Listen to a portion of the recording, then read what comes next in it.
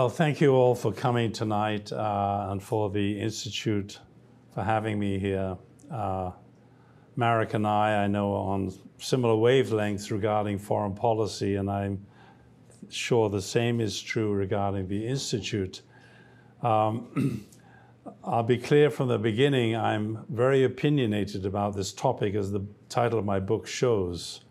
And I think we should be opinionated. I don't think it's a doubtful, dark, confusing situation at all, although some people make it out to be. Why have I chosen this description? Why do I think Ukraine is the front line between the global battle between good and evil? I believe this war, obviously it's an echo of World War II and World War I to some extent, but I believe this is a war between an imperialistic, expansionist Russia and Europe in a post-colonial, post-imperial Europe.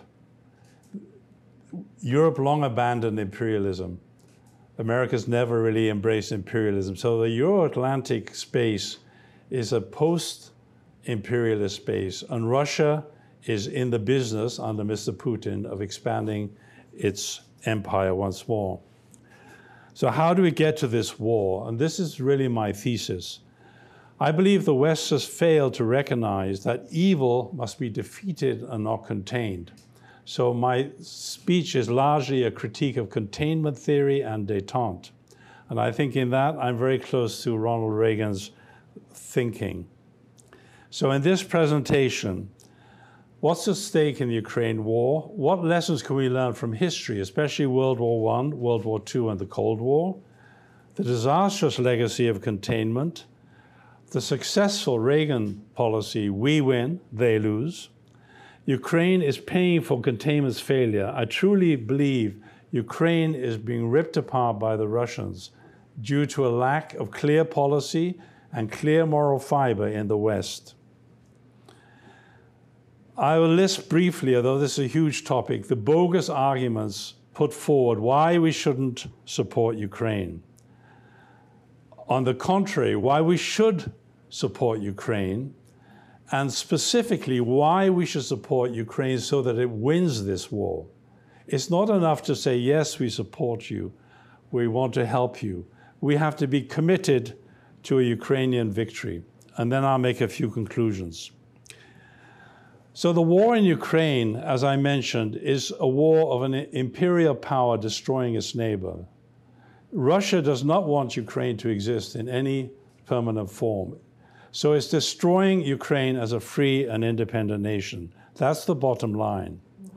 If Russia wins, Ukrainians will lose their rights, their personal rights and freedoms.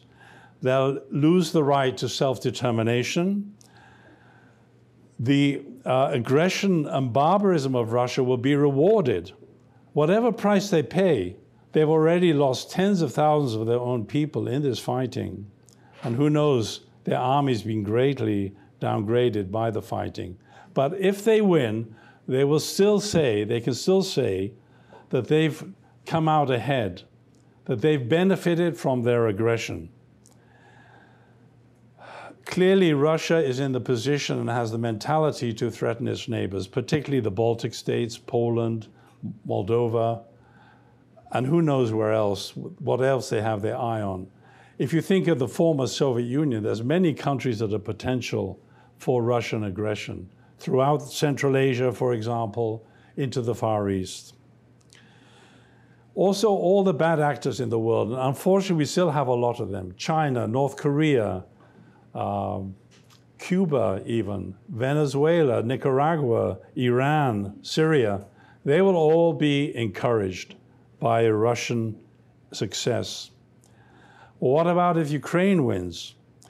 Well, they'll be free. They'll be free to choose their government. But also, I think for the world, the right of independent countries to their independence will be reinforced. And I think if Russia is defeated by Ukraine, it'll set Russia back, certainly as an imperial power, at least for decades, if not permanently. There's all sorts of speculation. What might happen to Russia? Will it break up? At least will Putin lose power? but there'll be massive changes in Russia. And also the other aggressors, such as China towards Taiwan, will be cautioned by that. I believe also that if you look at the world and you see all of these rogue regimes still operating, still in power, one has to wonder why a largely democratic world tolerates this. Why do we allow them to continue, these countries I'm mentioning? We should be much more proactive in liberating the people under these regimes. This was the great thing about Reagan. He saw the suffering of the people under communism, and he believed we have to do something to help them. The same is true with all these other countries. I was surprised to see in Foreign Affairs, just a couple of weeks ago, an article called The Delusions of Détente. It was an outright criticism of the policy of détente as a failure. The author, Michael Beckley, pointed out, and I'll just read it because I think it's so good, of the more than 24 great power rivalries over the past 200 years, none ended with the sides talking their way out of trouble. Instead, rivalries have persisted until one side could no longer carry on the fight, or until both sides united against a common enemy. The myth that you can talk yourself to a solution when you're dealing with two powerful rival entities, rival states, is exactly that. It's a myth. I know it's kind of a cliche. Every war is a failure of democracy, or diplomacy, excuse me. This is a completely false notion. And my talk has a lot to do with explaining that. More specifically, I think Victor Davis Hanson has an excellent analysis of the difference between World War I and World War II.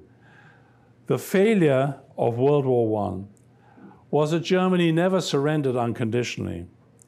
It kept a lot of the Russian territory it had occupied, and it never gave up its militarism ideologically or its military establishment.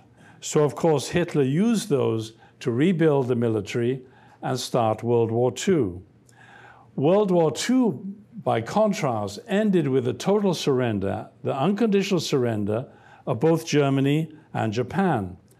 Not only that, the Allies occupied those countries to make sure the terms of the surrender were applied, were carried out.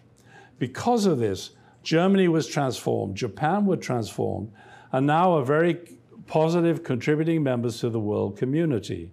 That's a huge difference and a very important lesson. It has to do with the quote I used earlier. The one big problem with the end of World War II, yes, Germany was crushed, Japan was crushed and transformed, but because Stalin was our ally and because we gave so much to Stalin through Lend-Lease, I don't know if you know the numbers, it's almost an unbelievable amount. 400,000 trucks, thousands of tanks, thousands of airplanes, millions of tons of supplies. With all of that largesse from the United States, Stalin, of course, was able to recover from the German invasion and then himself began to occupy European countries. So many East Bloc countries became socialist or communist, not by their own choice, but because of Soviet occupation. The same was true in the East. Stalin entered the war right at the end, and Manchuria, North Korea, and the Kuril Islands were all occupied by the Soviets. Furthermore, in the East, when Stalin's army defeated the Japanese in what they called Manchukuo, after about a week of fighting, all of that Japanese war materiel was given to the Chinese Communist Party, which was a client of the Soviets, and that helped them greatly in gaining victory in their civil war in 1949. But also, Marxist revolutions metastasized. All over the world, we have national liberation fronts in the Third World, in so many parts of the world. And when they were successful, they established communist or socialist regimes, all of which were oppressive, totalitarian in nature. The other thing that happened was that Marxism spread through Western institutions, as has been chronicled many times. And finally, it has also metastasized as an ideology to adapt to the circumstances in what we call critical theories, through the Frankfurt School, first of all, and then later through postmodernism, Michel Foucault and this school. So Marxism is not weakened. Marxism is everywhere. I think a big part of the problem, as I mentioned before, is the theory of containment. I'm sure all of you are somewhat familiar with it, if not very familiar.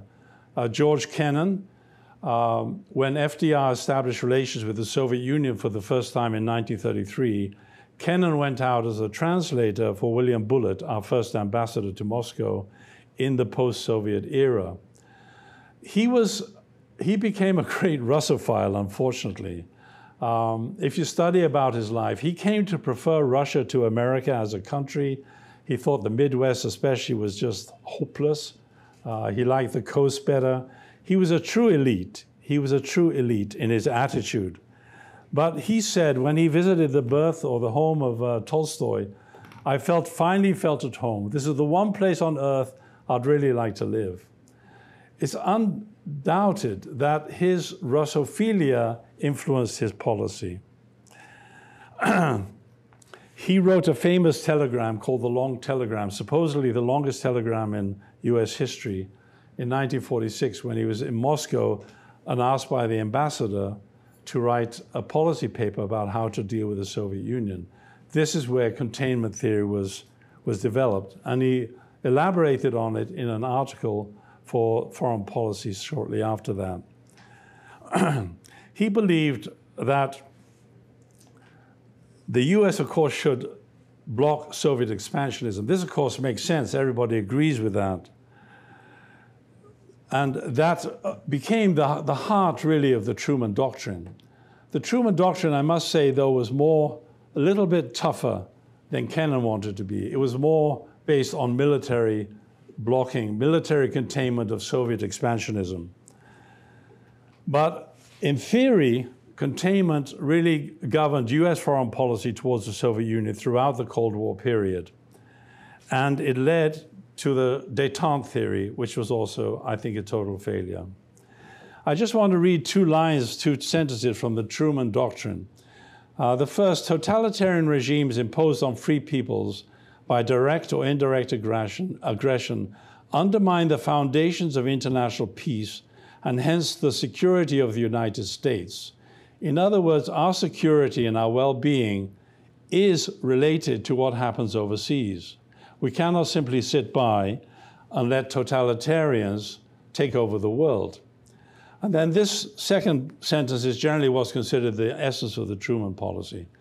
I believe that it must be the policy of the United States to support free peoples who are resisting attempted subjugation by armed minorities or by outside pressures. Well, the minorities he was talking about was generally communist revolutionaries, and outside pressures were the Soviet Union and other communist states. So this became our gospel. As the US State Department says, the basic US strategy for fighting the Cold War with the Soviet Union from 1947 to the collapse of the Soviet Union, 1989, was containment policy. I believe it was a great failure. I think it was like, it sounded good, it looked good, it made sense, but it failed. The first fallacy, I believe, was the fundamental concept of containing rather than defeating communism. There's obviously a huge difference in policy terms. Kennan wrote that we must have this long-term, patient but firm and vigilant containment of Russian expansive tendencies. This would promote tendencies which must eventually find their outlet in either the breakup or the gradual mellowing of Soviet power. Well, some people point to the latter 80s or the early 90s, say Kennan was right. No, it wasn't Kennan's policy of containment that was right. It was Reagan's policy, that we win, they lose. A huge difference. It's very similar. I think this policy is very similar to what many have shaped as a policy towards communist China. If we just engage them, if we just do business with them, they'll be changed by our civilization. We're good people. They'll pick this up. They'll become like us. It's the same naivety, frankly, and it's based on a lack of understanding of communism. The second fallacy, I think, is that Kennan really believed that through policy alone we could contain the Soviet Union. It wouldn't take guns. This is totally naive. If you know anything about Marxism, it's based on violent conflict. Dialectical materialism, historical materialism, is rooted in the notion that progress comes through violent revolution. If you know that, how can you possibly believe that without force we can stop the spread of communism? The second fallacy is this, what I mentioned before, that we should contain, not defeat communism. Sorry, the second one, is force, excuse me, I'm repeating myself. I think Kennan failed to recognize the real evils of communism. He opposed moral considerations in foreign policy.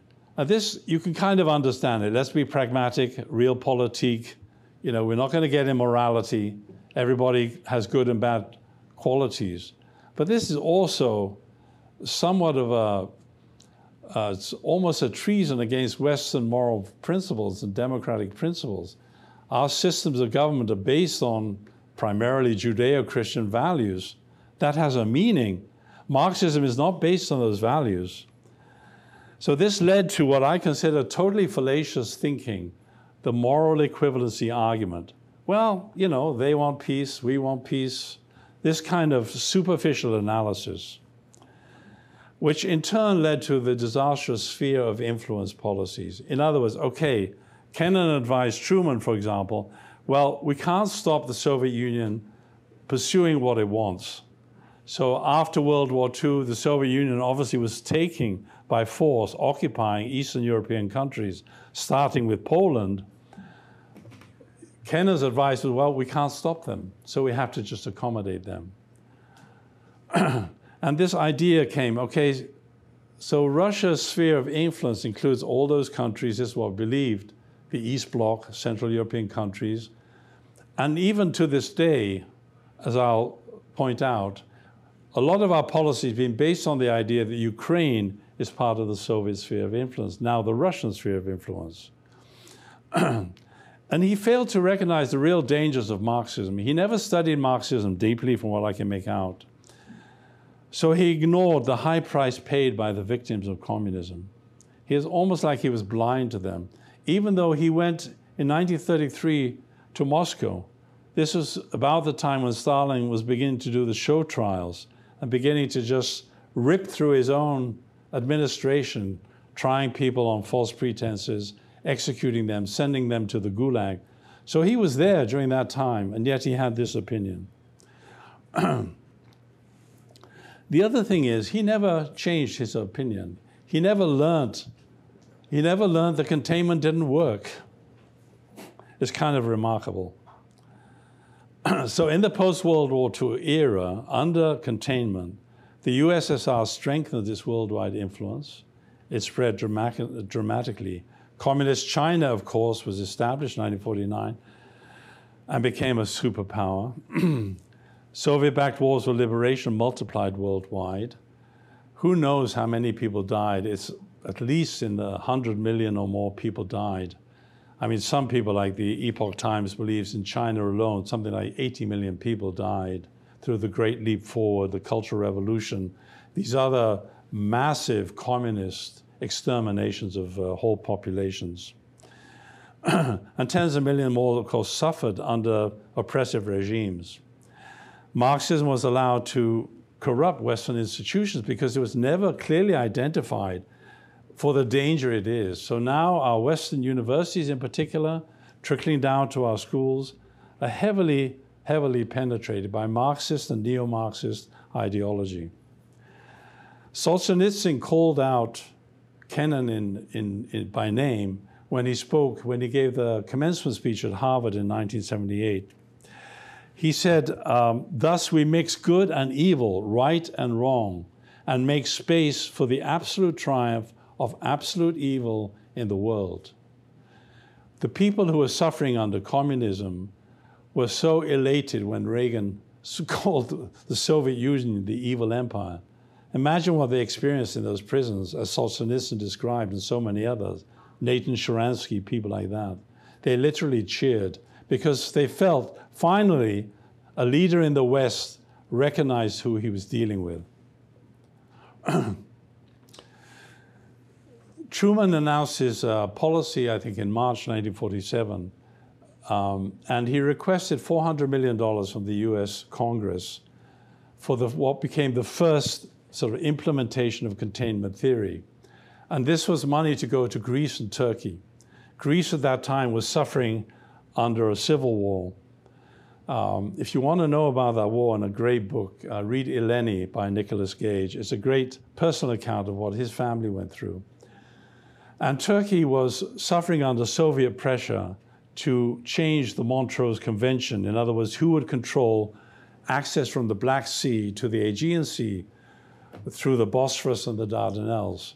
Stalin had proposed to America that the Soviets and the Americans together control the Dardanelles.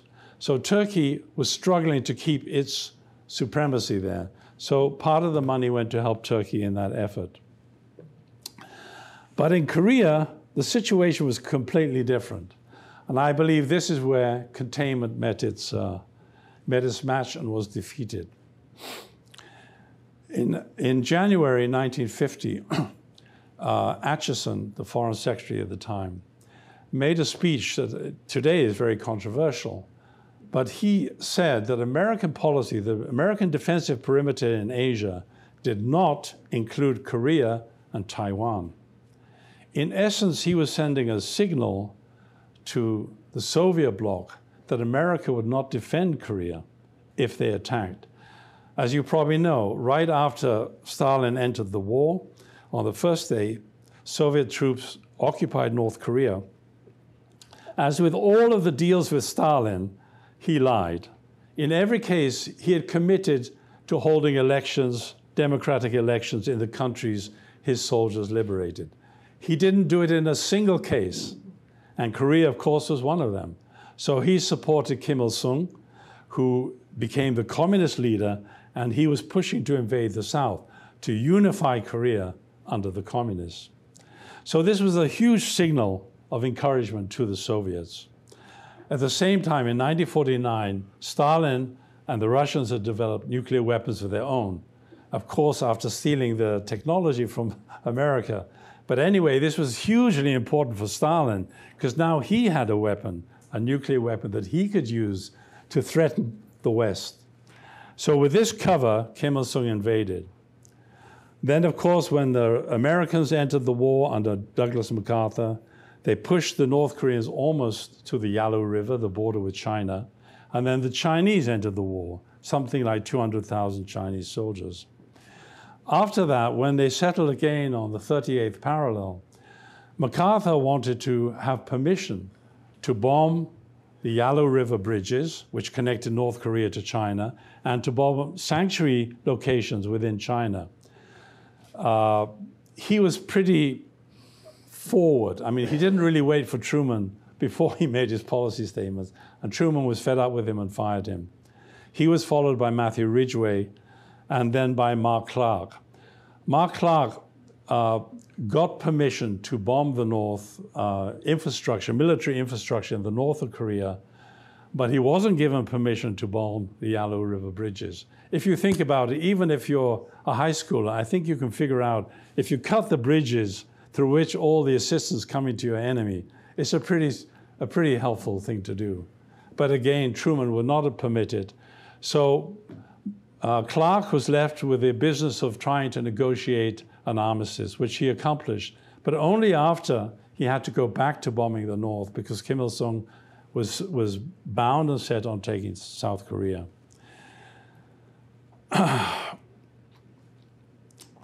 This was done, of course, as always, in the name of saving lives. Truman said we're saving lives by ending the war with an armistice. This is patently not true. Unfortunately, I continued the policy of Truman. He actually went to Korea as a president-elect, I think in December 1952. But he kept the policy. So North Korea was abandoned to Kim Il-sung and the communists. Of course, millions of North Koreans have suffered unbelievably in that time period, from things like starvation, but The bottom line is through oppression. If you want to read another good book, it's actually a novel, but it's The Orphan Master's Son. I don't know if any of you have read that. It's about North Korea. It's very, very well done, though. It's a more recent book. The grim reality in North Korea is almost incomprehensible to us. So we handed over the North Koreans, really, by not following the general's advice. Both MacArthur and Clark were convinced they could capture North Korea. The American army was much better equipped, much more powerful. And of course, the East Asia region has been destabilized ever since. And America's had to keep a military presence in Korea to this day. So we're spending billions of dollars every year, right? And our soldiers have died. About 100 Americans have died in Korea on the DMZ, so-called DMZ. About 4,000 Korean soldiers have died. So what lives did this save? I don't think it saved many lives. And in fact, on the contrary. Also, this policy in Korea really set the stage for containment application elsewhere. Particularly in Vietnam was the most immediate follow-on. And honestly, if it was supposed to contain communism, it's failed totally, because communism only spread afterwards. Very briefly about Vietnam. Really, the US political leaders, they entered the war, as you know, incrementally, bit by bit, never really intending to win. They didn't listen to the generals, as in Korea. They were heavily influenced by domestic politics, the anti-war movement. I was part of it at the time. Walter Cronkite in 1968 declaring the Tet Offensive was a failure. That was literally absolutely wrong. It was not a failure. And most importantly, I think Nixon and Kissinger both believed the war was unwinnable. Perhaps Kissinger more than Nixon, but that was the whole basis for the negotiations in the Paris peace talks. So during those 2 years, America suspended the bombing. The North Vietnamese, as always, the communist side, uses a lull in the fighting to rearm and re-strengthen itself. So of course, when the peace treaty was finally signed, almost immediately, the North Vietnamese army invaded the South and took over the rest of the country. So they got what they wanted. In South Korea, at least that part of the country was saved. In Vietnam, just briefly, 2.5 million boat people fled the country. Many died trying to escape. Millions were in re-education camps. At least 165,000 died in those camps. And of course, Vietnam has been a communist country ever since. The other thing is that America in Korea and Vietnam set a pattern, set an identity for its foreign policy. That was very dangerous in world global affairs. So now we come to Reagan. As I said, you know, he said détente. Maybe many of you know his joke. He said, détente is what a farmer has with his turkey until Thanksgiving. So the farmer is the Soviet Union. So I think he really saw through Soviet propaganda and Soviet speak. He understood very well what was at stake. So he broke the containment and détente spell. And this is why he was successful. He saw communism as evil. He studied communism in depth before he became president. He knew it well. And he knew that communism was responsible for millions, tens of millions of victims. As you all know, he called the Soviet Union an evil empire. And in his negotiations, he always negotiated from a position of strength. And the reason was he did not accept the bluffing and the threats of the Soviet Union. So as I said, we win, they lose. He refused to give up Star Wars, famously in Iceland, in Reykjavik, when he had the summit with Gorbachev. Gorbachev was putting maximum pressure on him to do a deal, to give up Star Wars in exchange for a deal, and Reagan said no. And that basically was the turning point. The Soviet Union was crumbling. If you want to read about that period again, a very good book is Vladimir Bukovsky, Judgment in Moscow. Bukovsky was a dissident, Soviet dissident, And under Yeltsin, he got permission for a short period to look at the archives of the Central Committee of the Communist Party. And so he was able to transcribe many of the discussions and debates that took place in that. And you can realize from that the Soviet Union was collapsing. Afghanistan drained its like last resource. It could no longer support East European regimes. And of course, eventually it crumbled. One of the most distinguished authors on the Cold War is the Yale historian John Lewis Geddes. And he said that the use of the evil empire by Reagan and anti-communist political allies were effective in breaking the détente tradition, thus laying the groundwork for the ultimate collapse of the Soviet Union. I believe this was critical. We had to end détente in order to win. So victory must be complete for good to prevail. Anything short of full victory will not last. Containment, Ostpolitik of Willy Brandt, détente failed to end communism.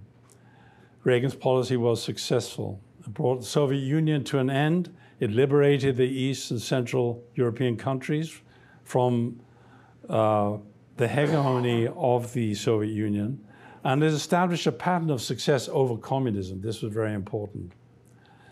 However, communism and fascism were not permanently defeated at the end of that Cold War. Russia never went through a Nuremberg-type reckoning. You know, the leaders who were responsible for so many crimes against humanity never faced judgment. They made their way into the new Russian establishment, many of them. Putin is one of the prime examples of that. He was a KGB operative for many years, and he managed to work his way into the favor of Yeltsin and became the president. So Putin actually resurrected an imperial and militaristic Russia, rather like Hitler was able to do after World War I. China has grown much more powerful than the USSR was, simply because of its wealth. And we have countries like North Korea, Vietnam, Cuba, Nicaragua, Venezuela are still socialist or outright communist. Marxism and neo-Marxism thrive. So I believe Ukraine is paying for this failure. It's paying for the failure of containment and détente. It's a victim of an unreformed, barbaric Russia. Whole cities are destroyed. I mean, it's impossible to catalog all the atrocities. Tens of thousands are killed, both military personnel and civilians. These numbers are always changing, but approximately 5 million people have been displaced internally, and another 6 million have been forced into refugee status overseas. Of course, some of them come back. It's constantly fluctuating, but the whole country has been turned upside down. Phosphorus and cluster munitions have been used against civilians. Thousands of men, women, and children have been raped. There's just unbelievable, grisly accounts of this. 700,000 children have illegally been taken to Russia. This is according to their own commissioner of children, unbelievably.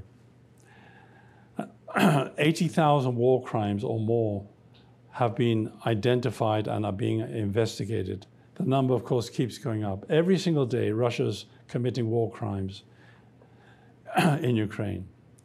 These barbarisms are what evil looks like. If you don't believe in evil, just look to what Russia's doing in Ukraine, objectively. Find the facts. I know some people don't like to talk about good and evil in foreign policy, you know, morality. It's important. It's absolutely necessary. It's necessary. I'd like to point out as well, very briefly, that Russia is violating the 5 principles of genocide. If you violate any one of them, you're liable to prosecution for genocide. According to the Genocide Convention, the 5, I'm summarizing them: killing members of the group, obviously they're doing that, causing serious bodily or mental harm to members, deliberately inflicting conditions to destroy the group, imposing measures to prevent births in the group, and forcibly transferring its children to another group. And of course, the ICC, the International Criminal Court, actually has indicted Putin for doing exactly that, which is good. It's a start. It prevents him traveling easily. It puts somewhat of a frame around who he is. So what is Russia now? What is Russia today? People say it's a democratizing country. Well, Putin's been the president for 23 years. That's not very normal for democracy. I would contend that Putin has transferred or converted Russia into a fascist state from a communist state. The essential difference between communism and fascism is that in fascism, the dictator, the totalitarian, uses the church. You saw it in Franco's Spain, you saw it in Mussolini's Italy, you saw it in Hitler's Germany. And the other thing they do is they try to capture the capitalist economy. They try to exploit it in what's called crony capitalism. That's exactly what Putin's doing. So he's become a fascist totalitarian, educated under communism. Terrible combination. And of course, like the Soviet era, he uses disinformation and propaganda to deceive the world about what he's doing. Interestingly, if you look at the allies of Russia today, almost every single one is a communist country, a socialist country, and all of them are totalitarians, right? These are his bedfellows in the world. I like to point to this thing, that he has inherited a predatory character. And I think this is a very important element about Putin that we need to understand. He's always looking for weakness in his rivals, in his enemies, that he can exploit. And he's very good at doing that. This is right out of the communist playbook. It has deeper roots as well, but that'll do for now. So, for example, in Georgia, he claimed he had a right to defend the Russians in South Ossetia and Abkhazia, sent his army in, and of course they occupied them. The global response was limp. Again in 2014, the Russian Black Fleet is based in Sevastopol anyway, so it's very easy for him to use the soldiers from the Black Sea Fleet to support his takeover of Crimea, the holding of a phony referendum and all of that. And in Ukraine in 2022. So he exploited the weakness. I think the Bush administration was weak in Georgia. Obama definitely was very weak in response to Crimea and the Donbass. And I think Biden has been very weak, basically, in the response to the latest aggression. I recognize that he's supported a lot of aid for Ukraine. I don't know where the impetus for that comes or the motivation comes for that. But if you don't really believe in the cause, you go slowly, you go drip by drip, you draw things out. And this is the problem in Ukraine. They need to win.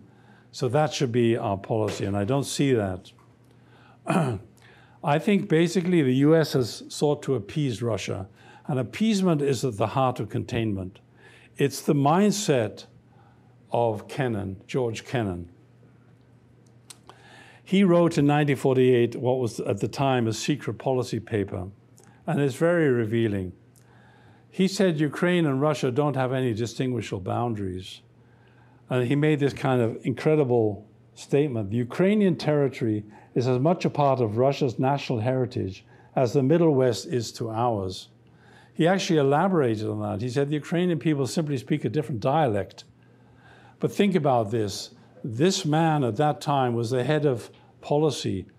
He became the head of policy for about 2 years when George Marshall became the Secretary of State. So it had enormous influence. And interestingly, again, here's another example. In 1997, after the Soviet Union had broken up, after the Budapest Memorandum had been signed, in which Russia, America, Britain, and Ukraine all agree that we have to respect the territorial integrity of Ukraine, he said this: expanding NATO would be the most fateful era of American policy in the entire post-Cold War era. Such a decision may be expected to inflame the nationalistic, anti-Western, and militaristic tendencies in Russian opinion. Isn't that the same story? And we're going to get them upset. Well, don't you want to upset your enemy? Can you imagine during World War II if somebody made a statement like that about Hitler? Well, we really can't escalate the war. We can't send those weapons out there to England because we'll upset Hitler. It's insane. If your objective is to defeat, you can't say that. Actually, there were unfortunately voices that said just that. Yeah. In the lead up to World War II. And that was the isolationist voice in America. Yeah, it was very powerful at the beginning. Yeah, that's a whole other topic, yeah. Here's a third example. In 2014, after the Soviets had occupied Crimea, they stirred up sort of rebellions in the Donbass, in Luhansk and Donetsk oblasts. And the Ukrainian army fought them quite successfully, almost drove those forces into Russia. At that point, Putin sent 50,000 Russian troops, without the uniform, to help his friends in these so-called People's Republics. And they managed to push the Ukrainian army back rather rapidly. So the Minsk conference was convened, led by Germany, France, OECD, and of course Russia was there, and a representative of each of those republics, and of course Ukraine. The deal done there was very, very bad for Ukraine because it de facto recognized those republics. And it de facto accepted the situation on the ground. In other words, the fact that there were 50,000 Russian troops in Ukraine. Obama said something interesting. It was like after his term was over, he gave an interview to The Atlantic about his policy, the Obama foreign policy. And he said, the fact is that Ukraine, which is a non-NATO country, is going to be vulnerable to military domination by Russia no matter what we do. In other words, what can we do? Well, that's hardly a scary statement for your enemy. Finally, I think Biden's debacle in Afghanistan was a terrible signal of encouragement to Putin. America looked weak, it looked confused, unfocused. And of course, Biden made a famous statement that everyone contributes to Putin's policy. I think what you're going to see is that Russia will be held accountable if it invades. And it depends on what it does. It's one thing if it's a minor incursion, and then we end up having to fight about what we do and not do. In other words, then it becomes a political issue internally. Nothing to do with the illegitimacy of an invasion. Again, this sort of talk can only encourage someone like Putin. We still have people in the foreign policy establishment calling for a draw, calling for negotiations, an unwinnable war. The argument is, let's put an end to the fighting. Let's save lives, just like in Korea. But if negotiations were to start now, think about it. It would mean that Russia is sitting on big parts of Ukraine to this day. And Russia is not going to leave voluntarily. So a negotiation from Moscow's point of view is a negotiation in which it keeps some of that territory. Zelensky recognizes that, which is why he's not willing, wisely, not willing to negotiate unless Russia agrees to withdraw. The other thing about negotiations, it gives the bad guys a chance to rearm, re-strengthen their position, and so on. But, well, I'll just speak very briefly about what I consider bogus arguments for not supporting Ukraine. Excuse me.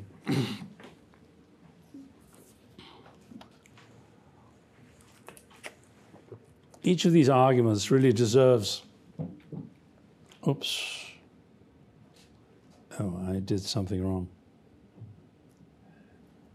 Can you help me find this? There it is.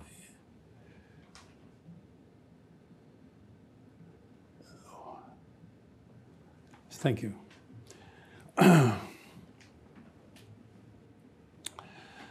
think the most common and the most annoying of all arguments is that if we give them these weapon systems, it'll escalate the war. How on earth can you escalate the war unless you send nuclear weapons to Ukraine or chemical weapons? Russia is using every weapon in its arsenal, short of nuclear weapons and chemical weapons so far, although it's using phosphorus bombs, which really count, in my opinion, to fight the war. So how can that be escalation? But this is constantly brought up. A year ago, Olaf Scholz had an interview with the New York Times. He said, we won't give them Ukraine Leopard tanks or Mardas, infantry fighting vehicles, because it'll escalate the war. So it took months, literally months, to finally persuade Russia to give its Leopards. And then only after Britain had provided Challengers, America had agreed to send Abrams. And then it took months more for them to be delivered, for Ukrainians to be trained. This is the story of Western aid. It reflects this mentality, this kind of cautious mentality. Well, Ukraine's paying for that caution with blood. They're dying while we wait until we feel comfortable sending them weapons. The other thing that's annoying about this is Russia's rules for the war. They keep saying, if you do that, we're going to do this. The threat always is we're going to use nuclear weapons. You send them tanks, Leopards, we can send nuclear weapons. If you send F-16s, that's the most recent issue. We're going to use nuclear weapons. Fortunately, the West has pretty much learned that Russia's bluffing. But this is such a phony argument.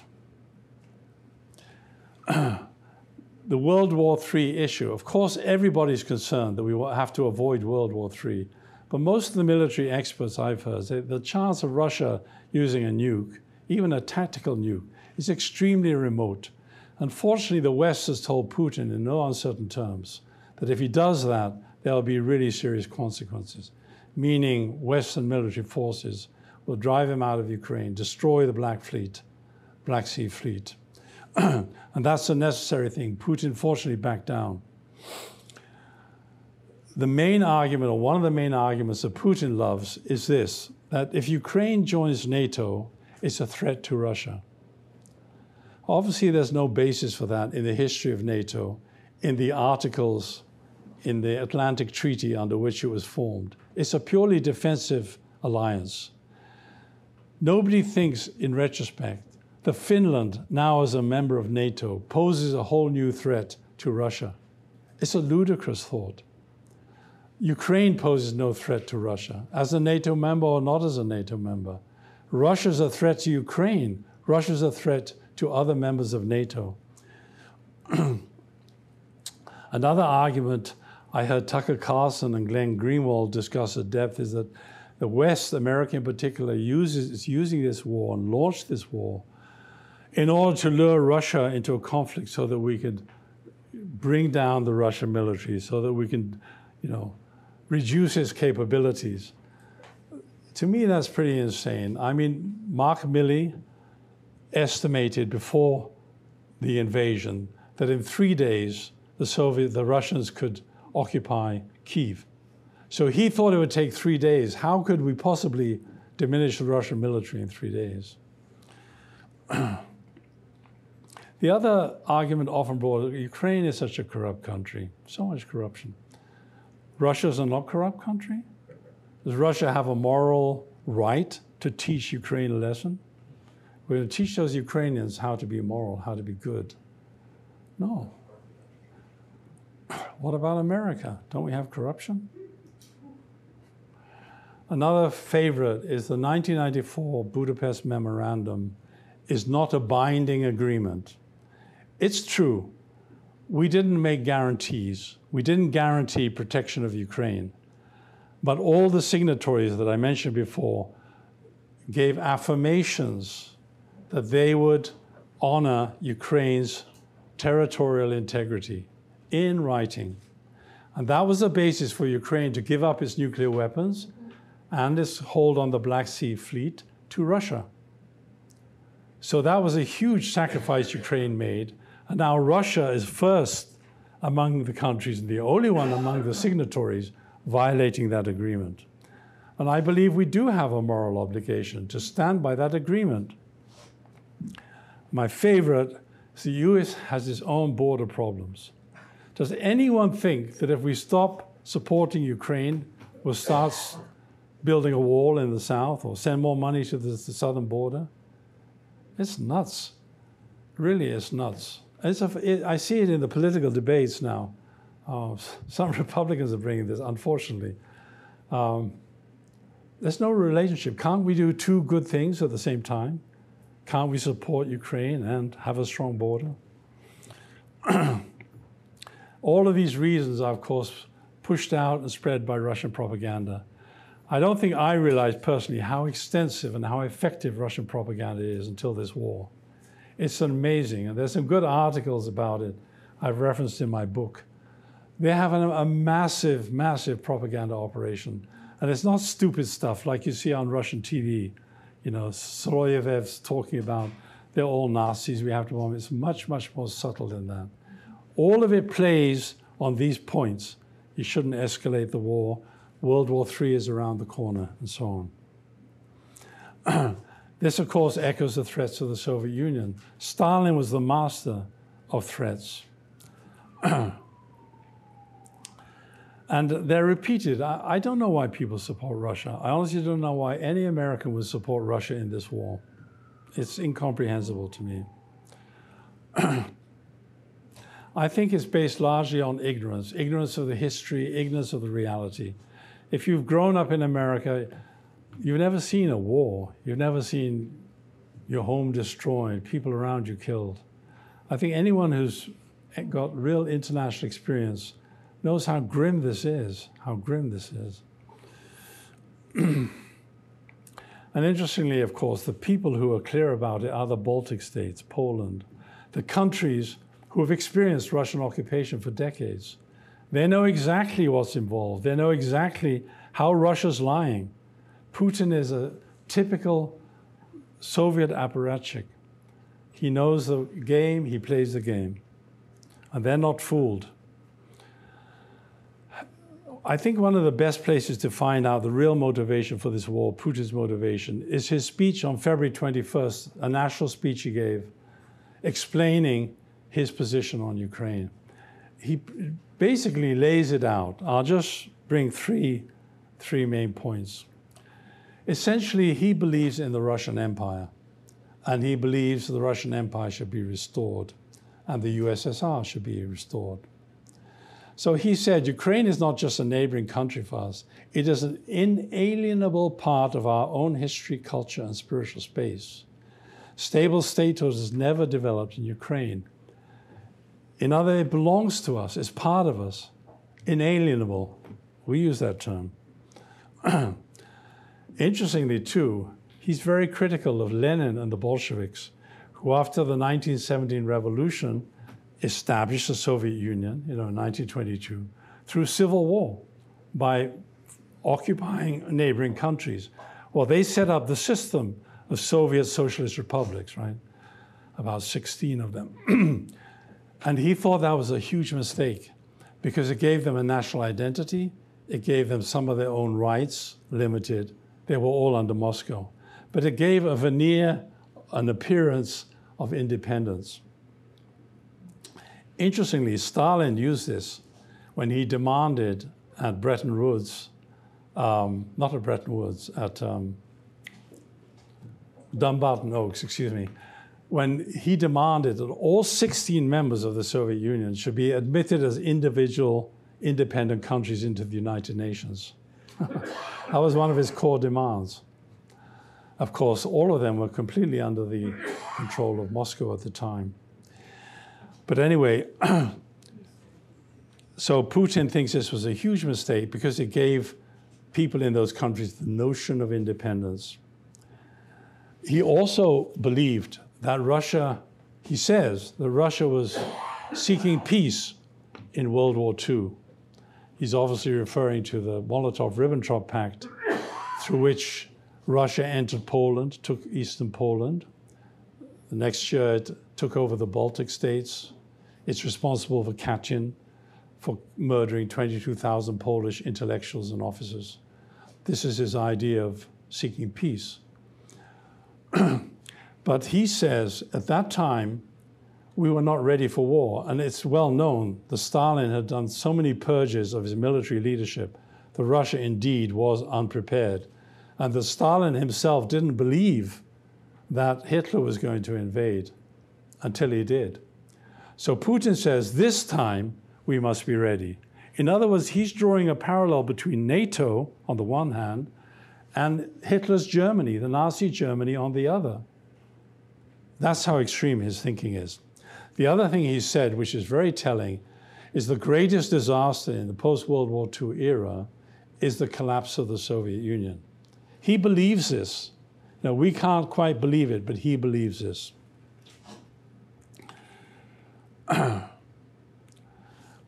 Reagan said something I think that's very apropos and important for this moment about this intimidation and blackmail using the World War III as a threat. We cannot buy our security, our freedom from the threat of the bomb by committing an immorality so great as saying to 1 billion human beings now in slavery behind the Iron Curtain, give up your dreams of freedom, because to save our own skins, we are willing to make a deal with your slave masters. I think the same is true now. We cannot let Russian intimidation, Russian threats of World War III stop us from doing the right thing in Ukraine. One of the amazing things in Ukraine is Vladimir Zelensky. His appearing as a man of courage, a man of honor. You know, I think we all heard when America offered him a way out, he said, I don't need a ride, I need ammunition. And this really is his spirit. He's been a great leader. He's responded to the challenge of his time. And I think that's one of the main reasons that we can support Ukraine with confidence. He's demonstrating how to confront and defeat evil. He calls Russia evil. He calls their behavior evil. This is important. At the same time, he's trying to clean up Ukraine's administration, trying to get rid of corruption. All of the post-communist states, post-Soviet states in particular, suffer from the problem of corruption. Because under the communist regime, the only way to get ahead was to cheat, to lie, to be devious. So that was deeply ingrained in those people who then became the new businessmen, the new politicians in the newly independent countries. So it's not easy to eradicate that. Very importantly, when I was in Ukraine, I think it was 13 years ago or something, this Russian-Ukrainian divide was profound. I spent quite a while in Crimea, and I was honestly shocked. They were very pro-Russian. You talk to intelligent people, they were pro-Russian. They wanted to go back to Russia. I found that hard to believe. But the politics was playing out. You know, Yushchenko was very pro-Western, and then Yanukovych was a Putin puppet, basically pro-Russian. All of that has changed. Through this war, all of that has changed. And you can see many accounts of how it's changed. So they've united around Zelensky. And there are no significant pro-Russian factions left in Ukraine. I've seen polls that show well over 90% of Ukrainians now want to join the EU. And this was what was behind the Maidan uprising. Do we get into the EU or do we not? And the same number, similar number, want to join NATO, a few less, but most Ukrainians absolutely want to join NATO. So Putin has always claimed that he entered Ukraine on behalf of the poor Russian people there who were victims of Ukrainian Nazis. It's a completely ridiculous claim. Also, I think extremely important, the European nations have finally become serious about defense. I think many of you probably saw when Donald Trump spoke of the UN and the German delegation just broke out laughing when he said Nord Stream 2 was creating a vulnerability because Russia would use it, which of course they did. So this kind of mentality in Europe, especially from Germany and secondly from France, has begun to diminish, although it's taking a long time. And, you know, this 2% target, 2% of your GDP should go to defense. Very few of them have been spending that money. The Baltic states are leading the way. They're spending more than that at this point. And Poland is doing a fantastic job of arming itself. And of course, NATO has expanded, exactly the thing that Putin said he was preventing through the invasion of Ukraine. It's good, it's great. They belong in NATO. So Russia is a genocidal aggressor and it must be stopped. Ukraine is the front line between good and evil. Ukraine is the victim of aggression. We must never forget that. And that aggression threatens not only Ukraine, but Europe directly, and the Europeans know it, but also the world. Think about Russia's bombing of Ukraine's silos in Odessa, Ismail, and other ports in Ukraine. I know, living in the Middle East, most of the countries there depend on grain imports, some from America, but Ukraine has long been a breadbasket for Europe and the world. So this is having a serious impact on the world, not to mention the price of oil and all these other repercussions. Russia's reasons for invading are imperialistic. Ukraine is paying for the Westphalia in the past. Russia must be fully defeated and reformed. That's our agenda. This is critical for Ukraine and the world. It really is a world issue. As Truman said, it affects America, it affects the world. Another conclusion we can draw from this war, the United Nations is a waste of time in terms of security. I don't know, maybe it's good, you know, sending aid to Africa or developing countries. Insecurity is hopeless. And the reason is obvious. The main thing Stalin was pushing for when they were setting up the United Nations, and he won this from FDR and from Churchill, frankly, at Yalta, was the veto in the Security Council.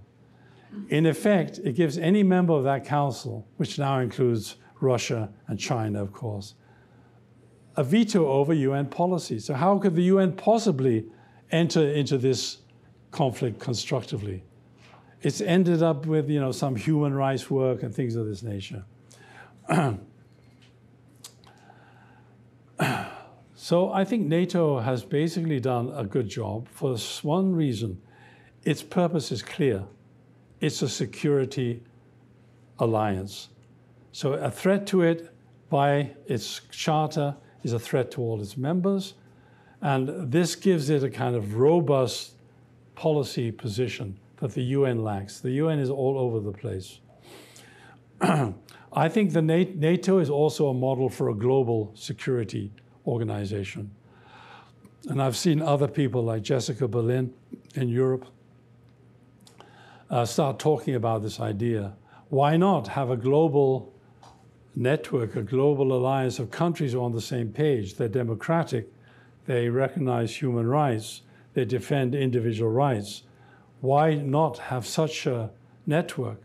This network can stop not only Russia, Communist China, North Korea, Iran, Syria, Venezuela. It can be a global network to push back against totalitarianism. And I believe the US is the one country still with the clout, with the force, with the power to lead that. Finally, we have to end containment and détente thinking in foreign policy. We must commit to a swift Ukrainian victory. We must give Ukraine what it needs to win as quickly, as fully as possible. Some of the best analysts are the Brits. I'm not boasting, but if you listen to Times Radio, it's a great YouTube channel. They interview all of these military officers and former heads of the army. Almost to a man, they're clear about Ukraine. And they've pointed out, well, what do we have armaments for in NATO? What are these armaments for? It's exactly for a situation like this, when Euro-Atlantic peace and security is being threatened. NATO was established to stop the USSR. I recommend highly General Ben Hodges, who was the former head of the US Army in Europe, and Philip Breedlove, who was the Supreme Allied Commander in Europe. Both of them are great on Ukraine. NATO should invite Ukraine to be a member. I thought it was very disappointing that at the summit in Lithuania, they stopped. And the argument is, well, I think this will upset the Russians. I think it'll escalate the conflict. Of course it would. But imagine if Ukraine was on track to join NATO, the clock would be ticking for Russia, right? Because as soon as it becomes a member of NATO, automatically all those 31 members join its side. Russia must be thoroughly defeated and reformed, and it must be made to compensate Ukraine. It has the resources to do it, but Ukraine must be made whole as much as possible. You can't bring the lives back, you can't restore the missing limbs and all the suffering, the incredible suffering, but Russia must be made to pay. So thank you for coming and for helping Ukraine. Slava Ukraini.